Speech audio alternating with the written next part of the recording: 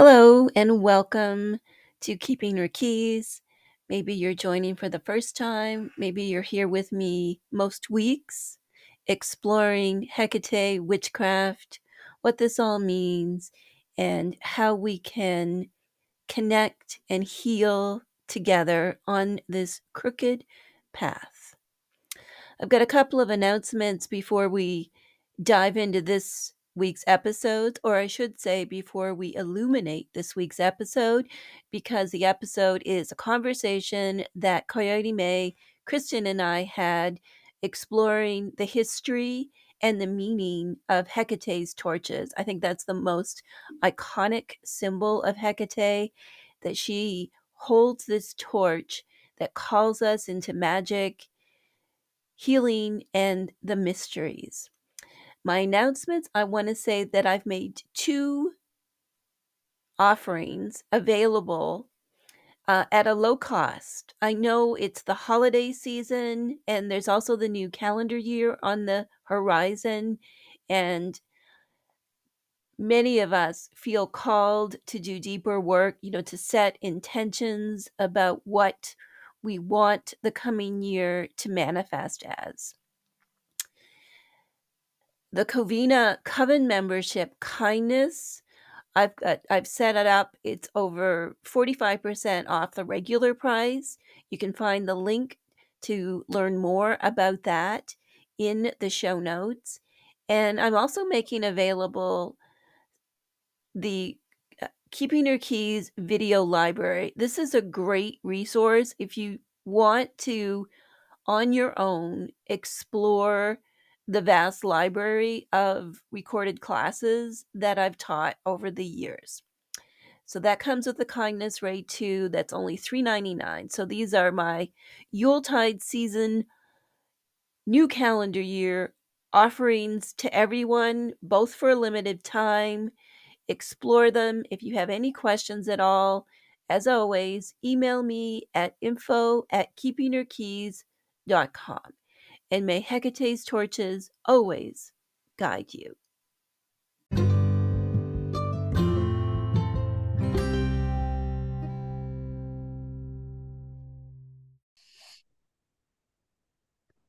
Hello and welcome. Today we are going to be diving into Hecate's torches. We're going to be talking about some of the history, some of the mythology, and what this all means, both like putting it in a historical context and also what it means to us as Hecateans and how we connect to her torches. The history of Hecate's torches is so rich and deep and illuminating. So, are the two of you ready to kind of dive in or light up? We shouldn't say dive in. We're going to light up today. Okay.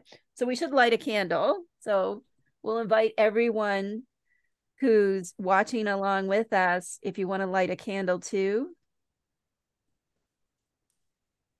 And we will hail and welcome the spirit of Hecate as the torchbearer. So many epithets associated. Let's cleanse the space. That left-handed counterclockwise motion, the destructive power of fire, and then the nurturing, creative power of fire. As we contemplate what these torches actually mean and why they are so like deeply moving. May, do you know what I mean? Like for me, when I look at those torches, like something happens to me. Yeah, I think that's true for me too. I mean, I even think about even as a child when I would see torches like in movies or in, even cartoons and just how powerful they are. And I can't really explain it. Like you said, I can't really put my finger on why that is, but it's like there's something so primal, but also like so human about it. That torch in the darkness that just is really, I don't know. I'm really drawing a blank on like what to say about Right? that because It's but it like, does, it works on you for sure. It's almost like a symbol of, well, it's a symbol of light in the darkness, obviously, you know. And it's like you said, it's so like primal, like, the ability of us to control fire, to light our way. And also that when I look at Hecate and I think about that she carries these torches that light the way, and it's like, so she's also connected to like that primordial fire, like that spark of create. Like for me, there's so much in it, but there's also just that purely like visceral, Hmm. emotional reaction to the beauty of the torch. Hmm. So there's a lot to explore in terms of the torch. Kristen. You just took the words right out of my mouth. I was just thinking of when I think about fire, I think just primordial source, you know? And then also like it is this nourishing thing that is just completely destructive on the flip side. Like, and it's so powerful. And I think that that's something like ingrained in us. It's like a primal thing that is hard to put into words. Right, like that, we and that humanity, like we need fire to survive. Yeah. It is like one of the four elements, right, like spiritually speaking, but also, in today's world, I think we can be kind of like stepped away from fire a little bit and see more of its destructive aspects. I mean, we've just gone through a summer. Well, I mean, it's just every year now, it's just more and more of these wildfires.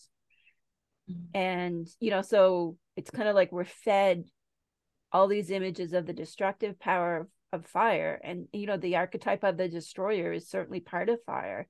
And, yet also, like our electrified world that we live in depends upon that spark, right? Depends upon a type of fire. So we're still really, as humans, it just looks differently now. And I think for me, like going into this discussion about Hecate as the torchbearer and what it meant to the ancients, like after I kind of have that very almost romantic reaction to Hecate's torches, for me, it's the reminder that in antiquity, like they were practical.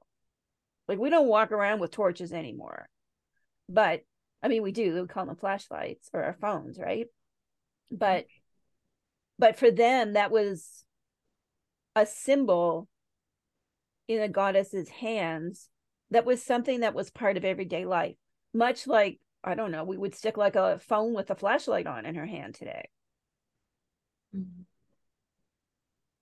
But today, like it's also, we still use candles and fire for anything that's important. Like whether it's like when we start one of our gatherings or at weddings, or if you want to set the mood, or like during the holidays, like what do you always do when you set the table for a special gathering? There's some kind of torch, there's some kind of candle, right? So we still have that thing with like the power of the flame, which I think is so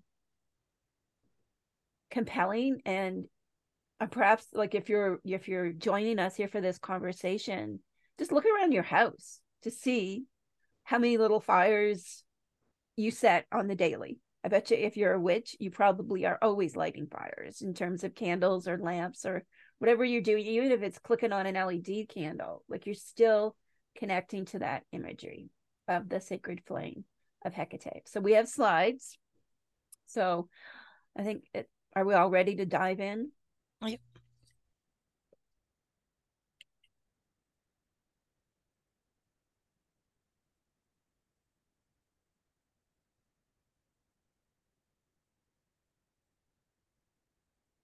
So we always start our conversations with some kind of invocation. So this is from the beginning of the chapter called Lampadios, and we're going to talk more about the epithets of Hecate that go with her torches and fires soon. So I'll read this for our invocation. With each step I take, the unbearable heaviness of my false skin, the weight of my scars, and the load of my burdens is shed. I leave it on the stairs, one by one, piece by piece, stepping downward, dropping what needs to die in my wake. As the darkness approaches, I am enlightened. seeing the glimmer of her torches illuminating the journey. So this for me was really inspired by reading about ancient ritual cycles, most notably at Eleusis, which we'll be talking about later on in a separate conversation, and how Hecate, Persephone, and Demeter are all associated with torches. It really lands along Eleusis. But I was imagining what it might have been like, to go through that ritual physically, where there was a lot of, and we'll be doing a future conversation on like shedding false skin and purification and so on. But so this is what I was connecting with, was this imagery of stepping into Hecate's cave, and that the torches were lighting up my journey, and that, and really basing that on both mythology and history. So that is our invocation for today. So we've got lots of epithets of Hecate that link her to torches and the fire. Here's a few of them. So the dragon serpent, Dracana, was also associated with fire, which is interesting. And then we have Pyrobolos, the fiery advisory or the fiery counselor, one of my favorite ones. And we do the Pyrobolos Council, which is a project of creating our own like council of fiery advisors. I talk about it in the book, and we also do that in depth in Covina. Peripnoa, Pyraphoitus. So any epithet that you see that has this pyr in it is speaking to fire. And then there's the Darophoros, Lampadios, Pyrophorus, and other ones that link her directly to torches. Have y'all wondered why they like? I think a lot about these ancient epithets, as you both know. Mm-hmm. And one of the things that strikes me, particularly with this collection that I put up on the slide, and May, I want to see what you think of this, is that a lot of these epithets are actually masculine. Yeah, that's really interesting to me too. And being queer myself, I'm always happy to claim a queer deity. And it is really interesting how she does have a lot. I mean, there are quite a lot of them that end in the OS masculine ending. And it makes me just think, like, is it something that's very typical of liminal deities in general? I mean, when we think of Hermes as well, mm-hmm. There's some, of that little overlap, and he's definitely a between the worlds kind of god as well. And, with Hecate being a goddess that's always been kind of on the fringes, she's never really been part of the inner circle of the Olympians. She's always kind of been on the outside, very valued, but, never really one of them. And it's just something that's really interesting to think about, why she would have these masculine epithets. Right, it is, because it could have just been how a lot of these come from what's known as the Greek magical papyri, and it could have just been the author. This is so the PGM is a collection of ancient spells and rituals, so it's like a grimoire. So it could have been choices that they made, or it could have been, which I agree with what you said, it's that it's something about her liminality or their liminality, that Hecate can have aspects that kind of transcend gender. So it's like Hermes, when we always say that Hermes is like they transcend the genders. Although we tend to think of Hermes as masculine and mm-hmm. Hecate as feminine, but there is a lot going on. There's a lot of both in them. Mm-hmm. Yeah, I would agree with that for sure. It just it's interesting to me too to think about how our understanding of these ancient writings evolves, as our lens evolves too. I mean, back when a lot of the books that we read were translated and written based on these ancient writings. I mean, it was like a lot of them came from like the Victorian era, right? So it was very much like a this is masculine, this is feminine kind of world. And, we're kind of moving past that a little bit now. And so it's interesting to think about. And it would be nice if we had that unbroken line of knowledge, right? But we don't. We can only kind of piece it together through how we see things and what the evidence kind of brings up in us. But it's really interesting to think about because I mean it's not just one or two. There are many for her. I mean, just looking between these two things on the slide right now, I mean, almost everyone I'm looking at ends in OS. And it also makes me think about too how in at least in modern paganism, a lot of people think of fire as masculine. And so does it have an overlap with that too? Is it because it's a fiery epithet that it's got more of a masculine connotation? Well, and that's interesting because I was reading there's this book called The Great Mother by the Jungian psychologist Erich Neumann, which was written in the 50s. It's a really fascinating book. And one of the passages, I didn't put a slide up for this because I'm like, maybe this won't come up. But one of his theories was that the torches were like phallic, because when I read that, I was like, oh, you're just projecting there, Dr. Neumann. Like, I mean, I don't know if they're really phallic. Torches were a thing. Every time someone picked up a torch in the ancient world, it was a penis. Like, I'm not sure if I entirely agree with that. But then you raise a good point that kind of meshes with what Neumann was saying, right? It's like fire, masculine. So if you are a goddess who has control of fire, like how would we see that today, kind of compared to how would they see that then? Right. Yeah. And I mean, and there's a whole nother discussion about like why things have gender that don't really need to have gender, but that's, Right. that's more than we need to get into today. But yeah, it's really interesting to me to think about. I mean, I as a human being and as, in my own world, think about gender a lot, just in general. So yeah, it's a really interesting juxtaposition, to have. I mean, in her depiction, she is very feminine. I mean, even, the things that she wears and the things that she usually carries and everything like that. And so, it's not like some other deities like the bearded Venus or, where there are like some overlaps. But yeah, these names ending in masculine endings really just kind of makes a person think, I think. It does. And I love to think about gender too. And like I said, why is fire masculine? But then we have Hecate, and we'll be talking about Demeter and Persephone as well. Like, so they get fire, and was Neumann right that it was somehow them merging with masculine powers? Interesting. It's all interesting. One of our favorite images from antiquity of Hecate with her torches, and this dog, which looks like the Scooby-Doo a little bit, always makes me very happy. So we're just starting that off just to let everyone know that there are so many ancient images of Hecate with torches. I've just grabbed a few. If you've been a student of mine for a while, you'll see that many of the ancient images I share have torches in them. So we've just grabbed a few. I pulled out the big book to kind of give us some overall guidance from all of the different sources. So the Oxford Classical Dictionary.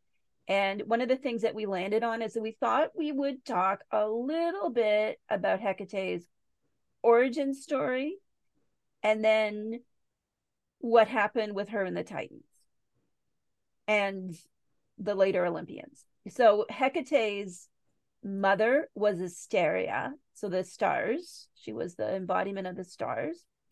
And Hecate's grandmother was Phoebe, and Phoebe means light. And Phoebe is another fire light epithet of Hecate. So she has this, what strikes me is that there's this lineage in Hecate's like ancestry of being associated with darkness and the light within it. That it's going, so this is the story, of course, told in Hesiod's Theogony, which is probably the best known Hecate origin story. I know we get asked, like, what's Hecate's origin story? So this is it. This is her origin story, is that she was born of Perseus and Asteria, which also makes her the first cousin of Apollo and Artemis, which is also interesting because Artemis and Hecate are often like syncretized and merged in many of the ancient sources. And certainly when we talk about torches, there are many kind of overlaps with Artemis and torches and Hecate and torches. Something else we wanted to talk about was this business with what happened between the Titans. So the Titans were these older gods that used to run the show. And then things happened. Zeus was an upstart, and Zeus decided there was going to be a new world order, and there was a big fight between these new gods who were the Olympians and the old ones who were the Titans. It's called the Titanomachy. And Kristen actually found this one. This is from the temple at Lagina. Yep. Okay. So we really like this image because you can see everybody else is just like stabbing each other and carrying on. And Hecate is just standing here with her torches. So this is something that always this strikes me. It's like, because people hear the story of the Titanomachy and it's like, well, Hecate betrayed her family of origin. And that can, like, psychologically can bring up things for us, right? Around betrayal and so on. But then it's like, she's not actually fighting the Titans in this depiction. Like, she's just not on their side. I don't know. I'm definitely a rebellious daughter. And, you know, like, so there's this aspect, even though she had this lineage, she broke from the lineage and sided with the new kids in town. So there's this rebelliousness in this story. I know, Kristen, what else do you think when you look at this?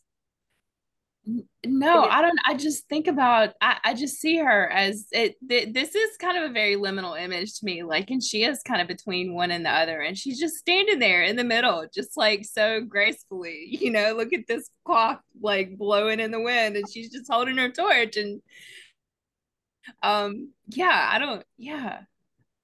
And it's like the transition, like where she is so liminal and historically, where she was seen like as this superliminal spirit that governed like roads and thresholds, the entrance to the underworld, like all of these things. It's like, so she's standing here, so she's broken up with her family of origin, and she's involved in like this ushering in of the new order, but she's the liminal, like she's that liminal space almost between the two. What else do we want to say about her origin story?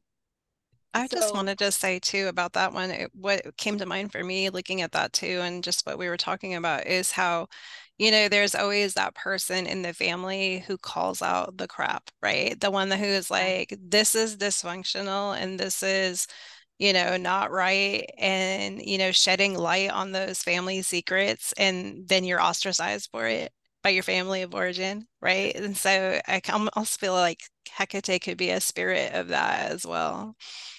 definitely, it's like this family was dysfunctional. The Titans, they were not. They could have used some therapy. Not that the Olympians were any better, but you're right. That's a really good note. Um, her origin story in the Theogony, where all this is told, she doesn't have those kind of what we might call malefic or frightening aspects that she picks up later on in Attic Greece and certainly into the Roman era. And she's really connected. She starts to be connected after Hesiod with Enodia, who is a Thessalian goddess. And Enodia, of course, was very much associated with torches, since Enodia governed roadways, and that's how you got places when it was dark, right? Was with torches and lamps and so on.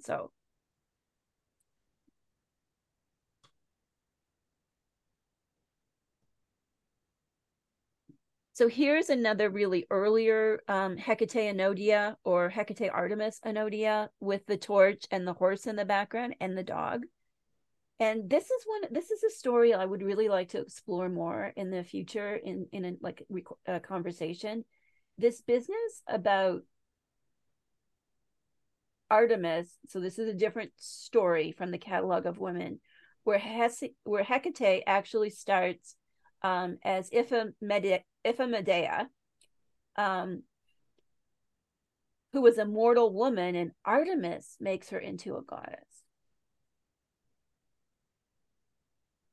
Yeah, it's a lesser known version of Hecate's origin story, but I thought I would put that out there just to be like, this is interesting. We should probably talk about this more in the future. So those are two versions of Hecate's origin stories. And I wanted to bring in, so this is a image of a sacrifice being made to Hecate with her torches, in Delos, on the Greek island of Delos, where Artemis was also worshipped, also a temple of Isis there. So Hecate has her torches. They are associated with what is chthonic, which is typically translated to mean like she's an underworld goddess. But there is a lot more to how they perceived chthonic than how we do today. You know, like an underworld goddess would never kind of be up among the people. But Hecate has a role like a Nodia and so on that is very much up among the people. And then also her trimorphous, her three-formed aspect, which is really like associated with her governance over the liminal and thresholds. So there's so much rich history, but it all kind of maps onto these different roles of her as Nodia, Chthoniya. Here's another votive that shows Hecate being propitiated, and she's with her torches. And then her role is Propylaea, and so this is something that maybe we can circle around for a few minutes. I really like the passage in the Oxford Classical Dictionary where it says basically worship of Hecate was anything but normal, and how different she was from how the other deities were venerated and propitiated, like in the ancient Mediterranean. And for me, it's this business that she was like, she had governance over thresholds. So there were these little shrines, Hecateons, that were placed both outside of homes or at the entrance to homes, but also around the city. So she was a so her worship would have been public in that there were these things like around the city at the entrance to temple, at important thresholds in the cities and boundaries, ramparts, and so on. And then also at individual houses. So she was both like this personal household spirit and also had this role like in like civil life. But it was never like, she was not the one who the temple was dedicated to for the most part. There is, of course, like there are instances where there were temples dedicated to her, most notably the Temple of Hecate at Lagina in modern day Turkey. But in general, in most of this kind of Hellenistic era world, Hecate is like part of these larger temples to Apollo, to Artemis, and to Demeter, like to so on. But it's never her temple, but she always plays this really important part. And that's really distinct, right? Especially so her role as the one who sees over thresholds with those torches of hers is there's different words for it, but Propylaea is one. And there's a chapter, so the preceding two chapters in entering Hecate's cave, the one that comes before this one, which is Lampadios, is Chthoniya, and before that is Propylaea, and before that is Enodia. So the order of the chapters in the book, I'm taking us on a journey kind of deeper into Hecate's epithets and meaning. So I don't know, it's just really interesting. And sometimes I think about like, what if we have a spirit like that in our modern life? Like, do we have a spirit like that? that governs the liminal in that way? I can't really think of one. Can either of you think of one? No, but do you know what this makes me think about though? And I often think of Hecate when I see this, like when I'm driving around subdivisions or something, and then I see like an entrance gate to someone's driveway or to someone's home, and there are like two torches on either side. And it's like, what is the purpose of this? This is like, this is here, but also it's like guiding you where you need to go. And I don't, there's something to that for me. Like that just really thrums for me. Yeah, I think about that too, about like how we light up our houses outside at night. Yeah. Like we have a bunch of solar lights here, so they all come on at night. And it's like, what even is the purpose of that? Like, unless we're actually going out and coming back home. I don't know. May, what are your thoughts on all this guardian of thresholds business? Yeah, it's one of those things where like going back to the torches, and I was thinking about this earlier, is like I live in a suburb near a pretty decent sized city. Um, but it doesn't take long for me to get out somewhere where the darkness is very evident. And it's something that you kind of take for granted. Like when you're in the suburb, and even if you're in a place that doesn't have lights right there, like there's so much light in the atmosphere, right, from the city nearby or other houses or this and that it's like even when it's dark, it doesn't feel really dark until you go somewhere that's really dark. And then the lights become so important, right? I mean, when I moved in the late 90s, I lived in Seattle and then I moved back to the Portland area, but I lived in a rural area that didn't have a lot of lights, like when I first moved back, and it was such a shock to me. Like not only could I see the stars more than I ever had, in years, but it was like just the act of like, I need to go out to my car and then like stumbling around in the dark because I was used to having lights around all the time and I would forget like, oh, I should go probably grab a flashlight or I should. And so I think too, it's just like fire is kind of a guardian, right? Like, and to have Hecate with her torches, not only is she like marking an entrance and saying, like, this is where you come, like, this is the little, like the reflective tape, right? Or whatever it is that you can find your way in the dark with, right? When you're on an airplane and they're like, follow the lights along, the aisle to find your way to the exits. And so her torches, kind of like Kristen said, it was like, here, this is the way to come. The torches are here and it marks those entrances and exits and those transition spaces, but it's also like there's a little bit of that protection element as well. Like we're welcoming you, but we can also turn dangerous if we need to. You're right. Right. Right. That's so true. Like because when you think of, I don't know, like ancient battles, like lighting weapons from torches and like flaming torches and so on, that go through catapults. I don't know very much about this history, so but you know what I mean. Like, so there's that creation destruction aspect in the torch always, which would have been really present, that knowledge in the ancient world. Like, you've got to be careful with this fire. Even like we've been talking a lot about being careful with wicked candles and how fires can result. So they're so beautiful and magical, and yet they're so dangerous at the same time. And I think that's really gets to the heart of like who Hecate was to the ancients.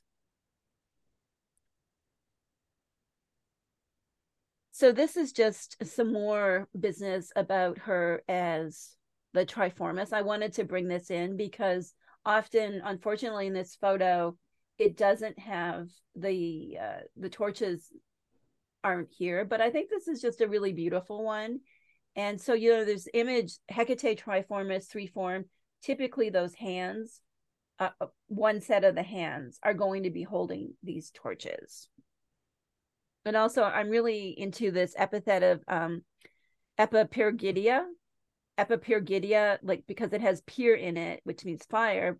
It means like she's on the fiery ramparts, which really links to what you were just saying. Like, yes, she's on the thresholds, but there's this fiery aspect to what she's doing at thresholds.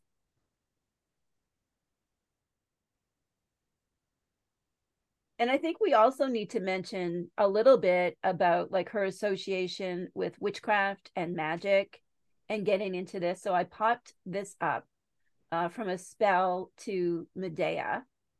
And of course, like whether it's Medea or Samathia or Circe or another of these ancient witches, when they like that were written about in plays and so on, that often like Hecate was seen as like adding to the power of whatever the witches were doing in the spells. And she would make these appearances, like with her three heads and her torches and so on. And like having evoked Hecate's presence made their witches' spells more powerful. And that I think the torches are also connected to that, right? Because fire is magic. I don't know. Does that resonate with you, Kristen? Yeah, that makes perfect sense. The whole time you were saying that, I was just thinking fire is power. Yeah. Right? Yeah. So here's another picture of Hecate with her torches, a triformis, but also with nymphs, with graces, and more on nymphs and Hecate later. And then I wanted to kind of just quickly talk about this image, which I think would be like from the late medieval period. And I want to do more of an investigation into this because Hecate doesn't have anything in her hands at this point. So Artemis, who is now, so we're looking at the Latin or Roman versions of them being displayed. So we have Diana, Artemis, and we have Hecate here with her three animal heads. So this is something that is trying to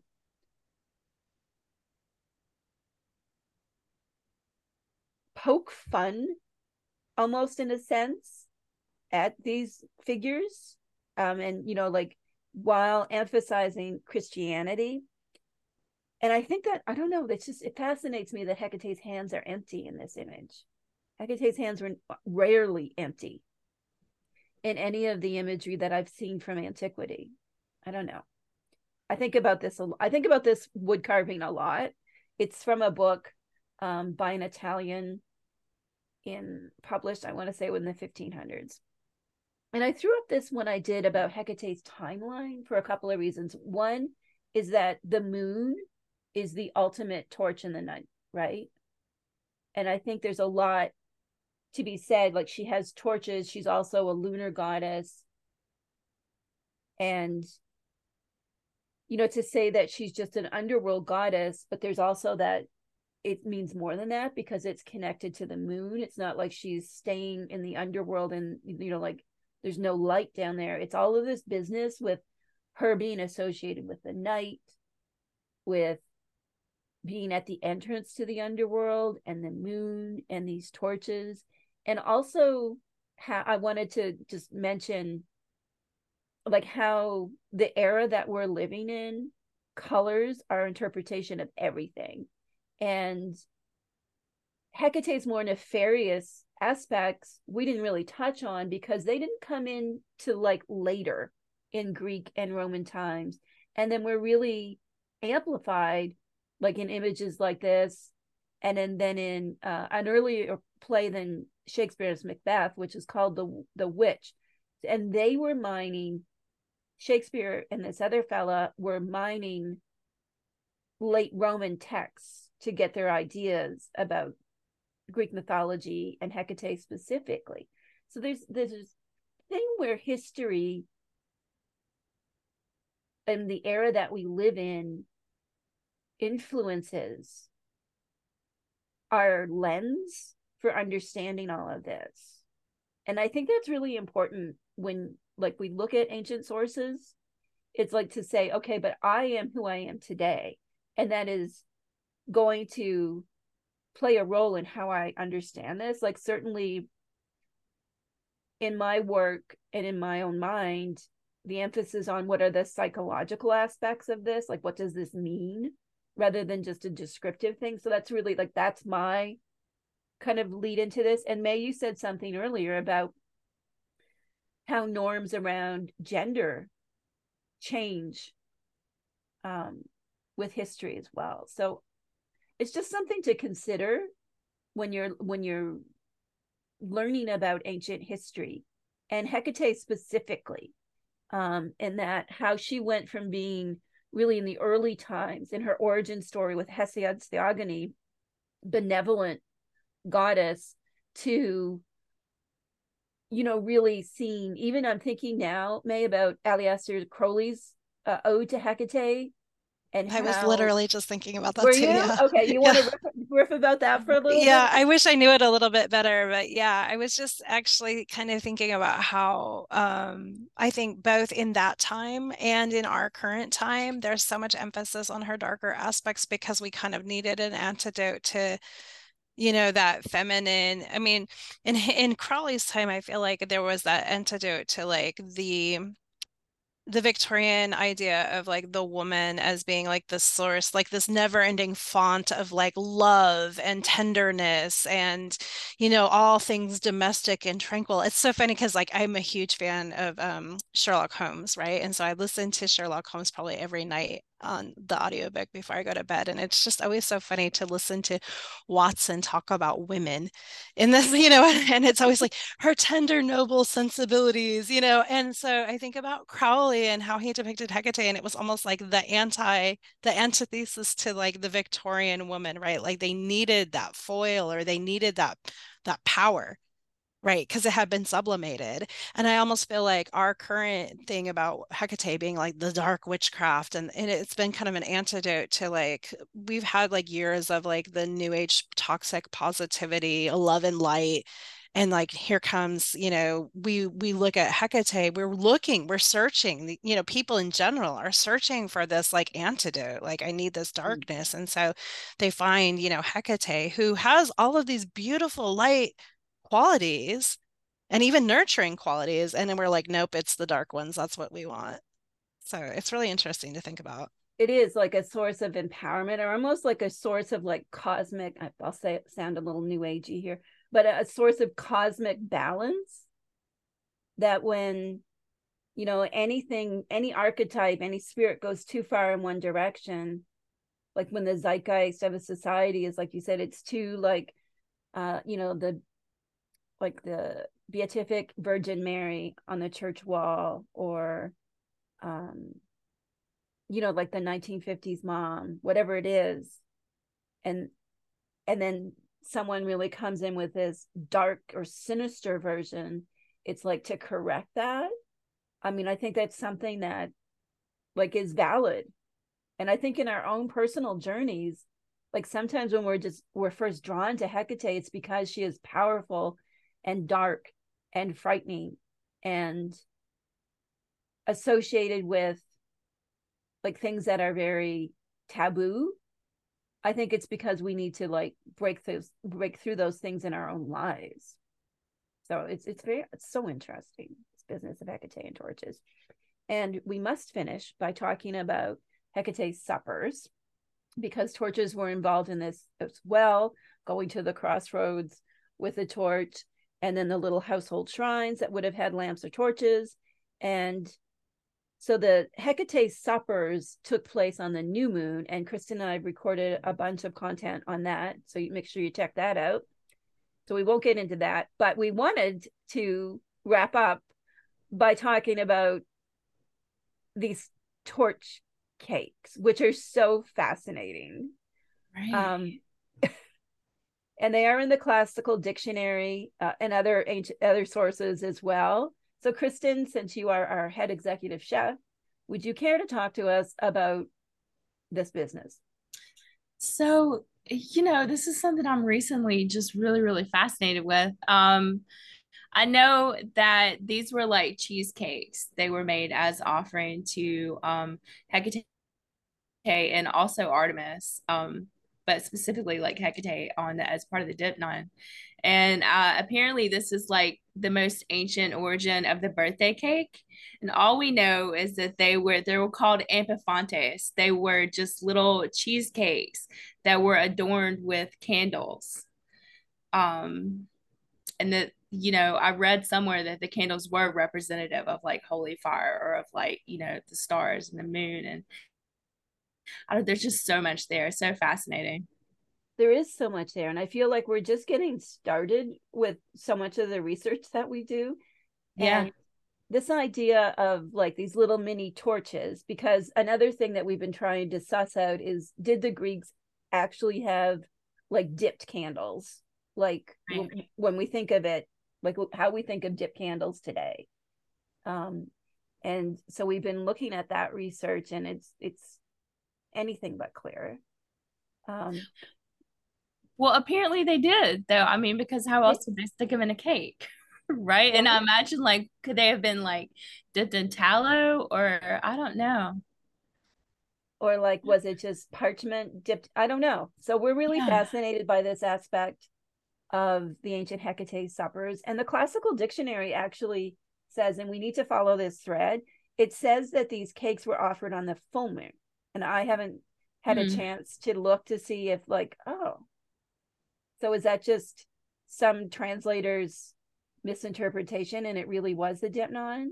Like there's some contradicting sources Yeah. about when the cakes were offered. So I do want to say, Cindy, there is something else there to bring it back to where we opened about you know, honoring the sacred fire. You know, you were talking about like lighting candles during, you know, special occasions and stuff like that. And this, I think this is very much that, right?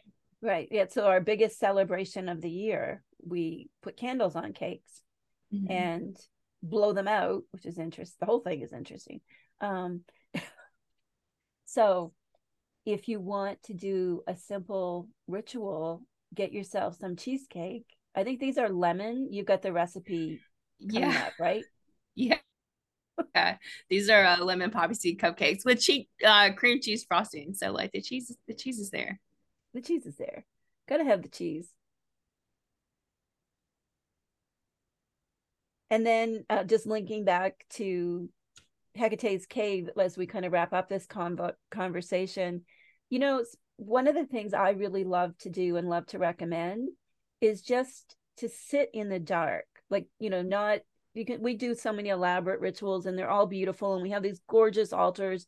But if you just like take your candle and sit in the dark and like connect to that as a source of this divine eminence.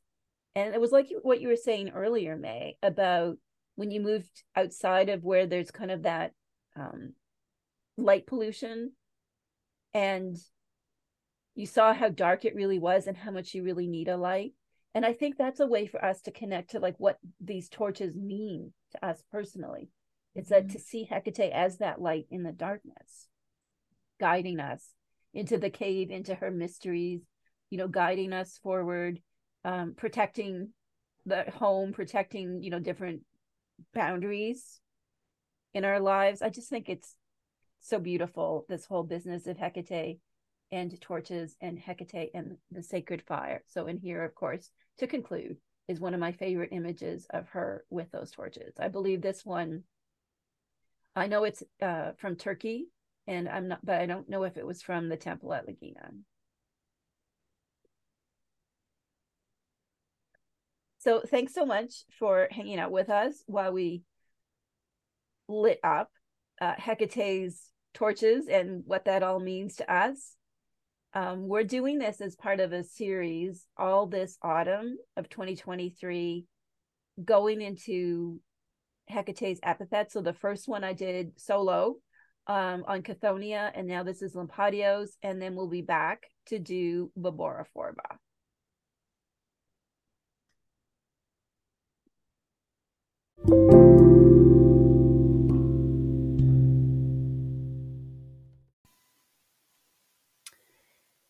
If you enjoy this podcast, make sure to like it, follow it, give it a rating if you're so inclined. If you feel drawn to go deeper into the experience of Hecate and modern witchcraft, you can purchase my books, join Covina, which is the online coven of Hecate. Check out the website, there's lots there. And hail Hecate.